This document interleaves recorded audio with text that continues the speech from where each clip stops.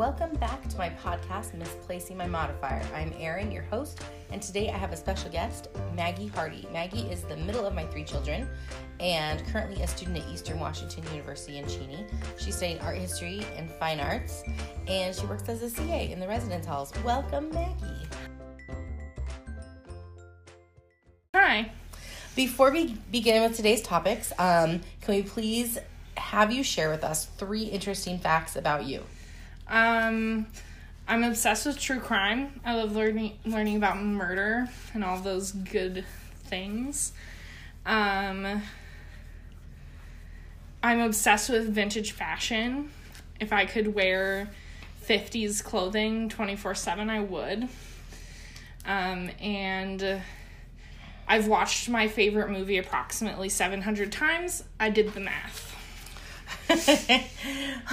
Well, I'm really glad that you brought up true crime because today's topic kind of centers on crime. So, beautiful. Not true crime necessarily, but murder, mystery, story type fiction.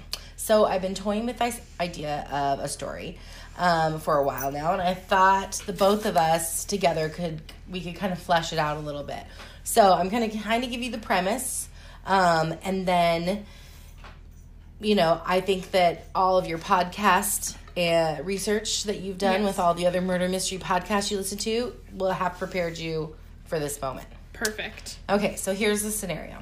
So a woman who's a housewife, 2 grown children, is bored with her life, fighting depression, living in suburbia kind of thing. And one day she sees a sign for an open house in her neighborhood. And she's curious, and she decides to go, lest she's bored. So she joins a small group of people that are on a tour, and the real estate agent takes them all through the house. And she'd never been to this particular house before. These weren't like friendly neighbors or anything. Yeah. Maybe she's attempted to bring them cake or something and been rebuffed or, whatever. Or they've never reciprocated. Yeah. For whatever reason, she's never been to this house before. So, and it was pretty much like her own mid-century home in the neighborhood, not too different from the interior of her own home. But one startling, similarity is that the master suite bathroom looks almost identical to hers. Okay. So, as they're touring the house, they're, going through the master suite, and when everybody leaves, she, pauses and stays in this bathroom. And, she looks in the mirror, she's fixing her hair and stuff, and she pulls out her brush that she keeps in her purse and is brushing her hair in the mirror, kind of like she's imagining she's in her own home or whatever, fixing her bangs. And then she pauses with her arms still in the air, and she has an urge to do something she shouldn't do, and she starts to open up the drawers. Ooh. And because somebody lives there, they're just selling their house. So she starts opening the drawers, and she sees this brush and comb set, this women's brush and comb set, and they're really pretty, nothing like she owns, and a bunch of makeup brushes and everything. And she picks it up and she looks at it and inspects it and rubs it. She even uses it to maybe brush her bangs or whatever. And then she decides to swap, and she keeps the brush and puts it in her purse and then leaves her brush in the drawer. So she rejoins the tour, whatever, she's exhilarated. She has this secret that nobody else knows. She's going to give someone lice. So here's, hopefully she doesn't have lice. Her children are grown. Yeah. But, so here's the thing. So that's the background. That's the first scene of what happens. Yeah. Well, in the story, I'm imagining that she continues to do this at a few other homes. Ooh. Goes and leaves something behind and takes something. But it's to her detriment because a murderer comes to town. And he must be, maybe he knows what she's been doing or seen it or whatever. And he goes and he kills people in these homes. But she gets framed for it because her DNA is in the house. And she stole things, too. But, so it seems like she's taking a trophy. Yes. Oh. So, what do you think? Oh, I love it. So you think that's a good idea? Yeah. So what we need to figure out then is this murder, it could be a man or a woman, who knows? Yeah. But are they watching her? Or maybe they're casing the neighborhood, and then they see this woman tends to go to all these things, and then maybe they're in on the tour. Maybe they're on that first tour with her, and maybe they do notice. Maybe they see her reflection in the mirror when she takes it, or I don't know. So, all right, Maggie. So, what are you thinking on this?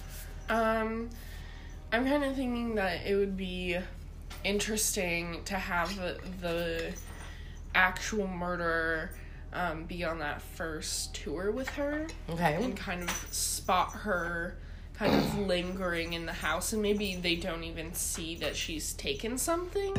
Okay. But they see that she goes to all of these tours and kind of, like, lingers in the house and is leaving enough evidence that they think they could frame her.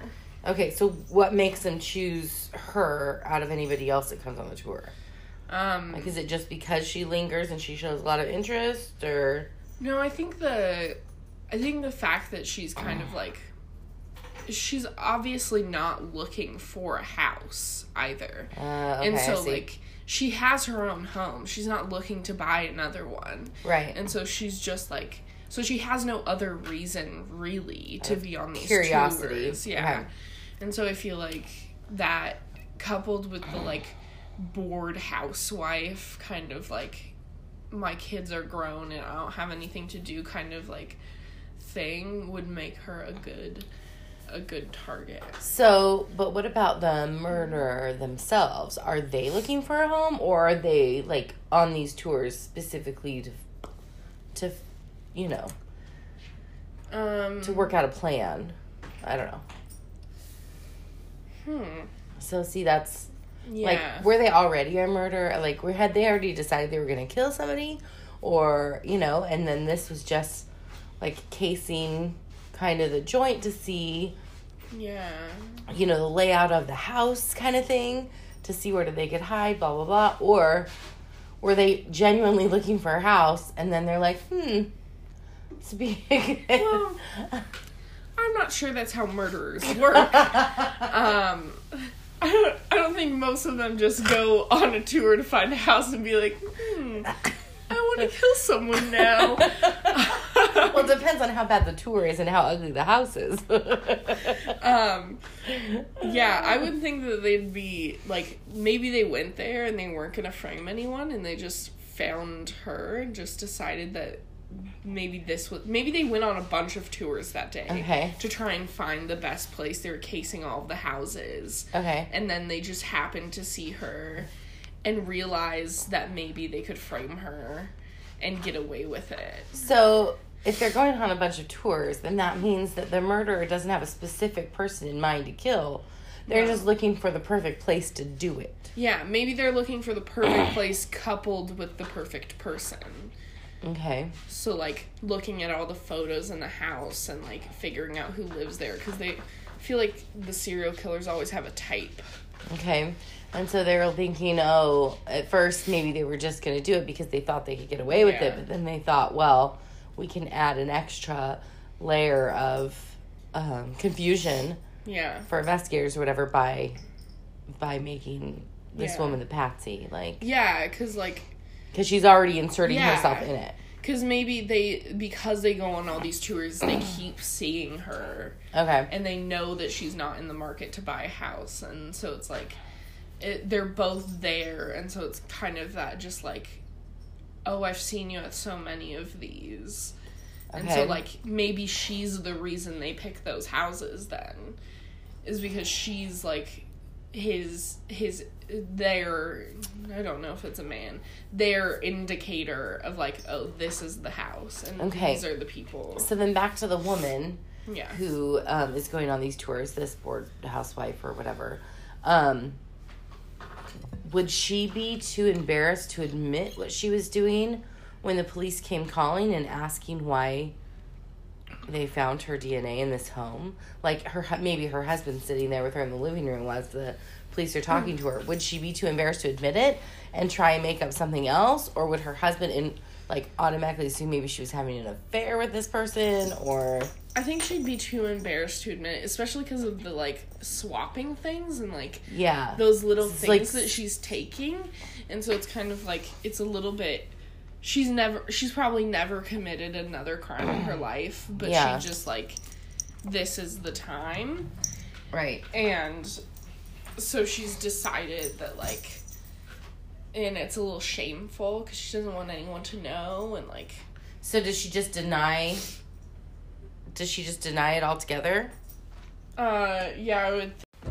Okay, I think I have a better feel for this story now. I have to just actually go back home and not procrastinate by making another blog post or, recording another one of these in between writing the story. So, so I'm going to go home and work on this. Thanks for your help. You're welcome. I appreciate it. I'm so excited I got to visit with you this weekend on the eve of your 20th birthday. Anything else you would like to say to the listeners before we leave? I don't think so. Thank you for having me. This is a lot of fun, and I'm really glad you came and celebrated my birthday with me. Thank you for humoring me, and we'll see you again. We'll have to have you on the podcast again when it actually sounds like something more interesting. Yeah.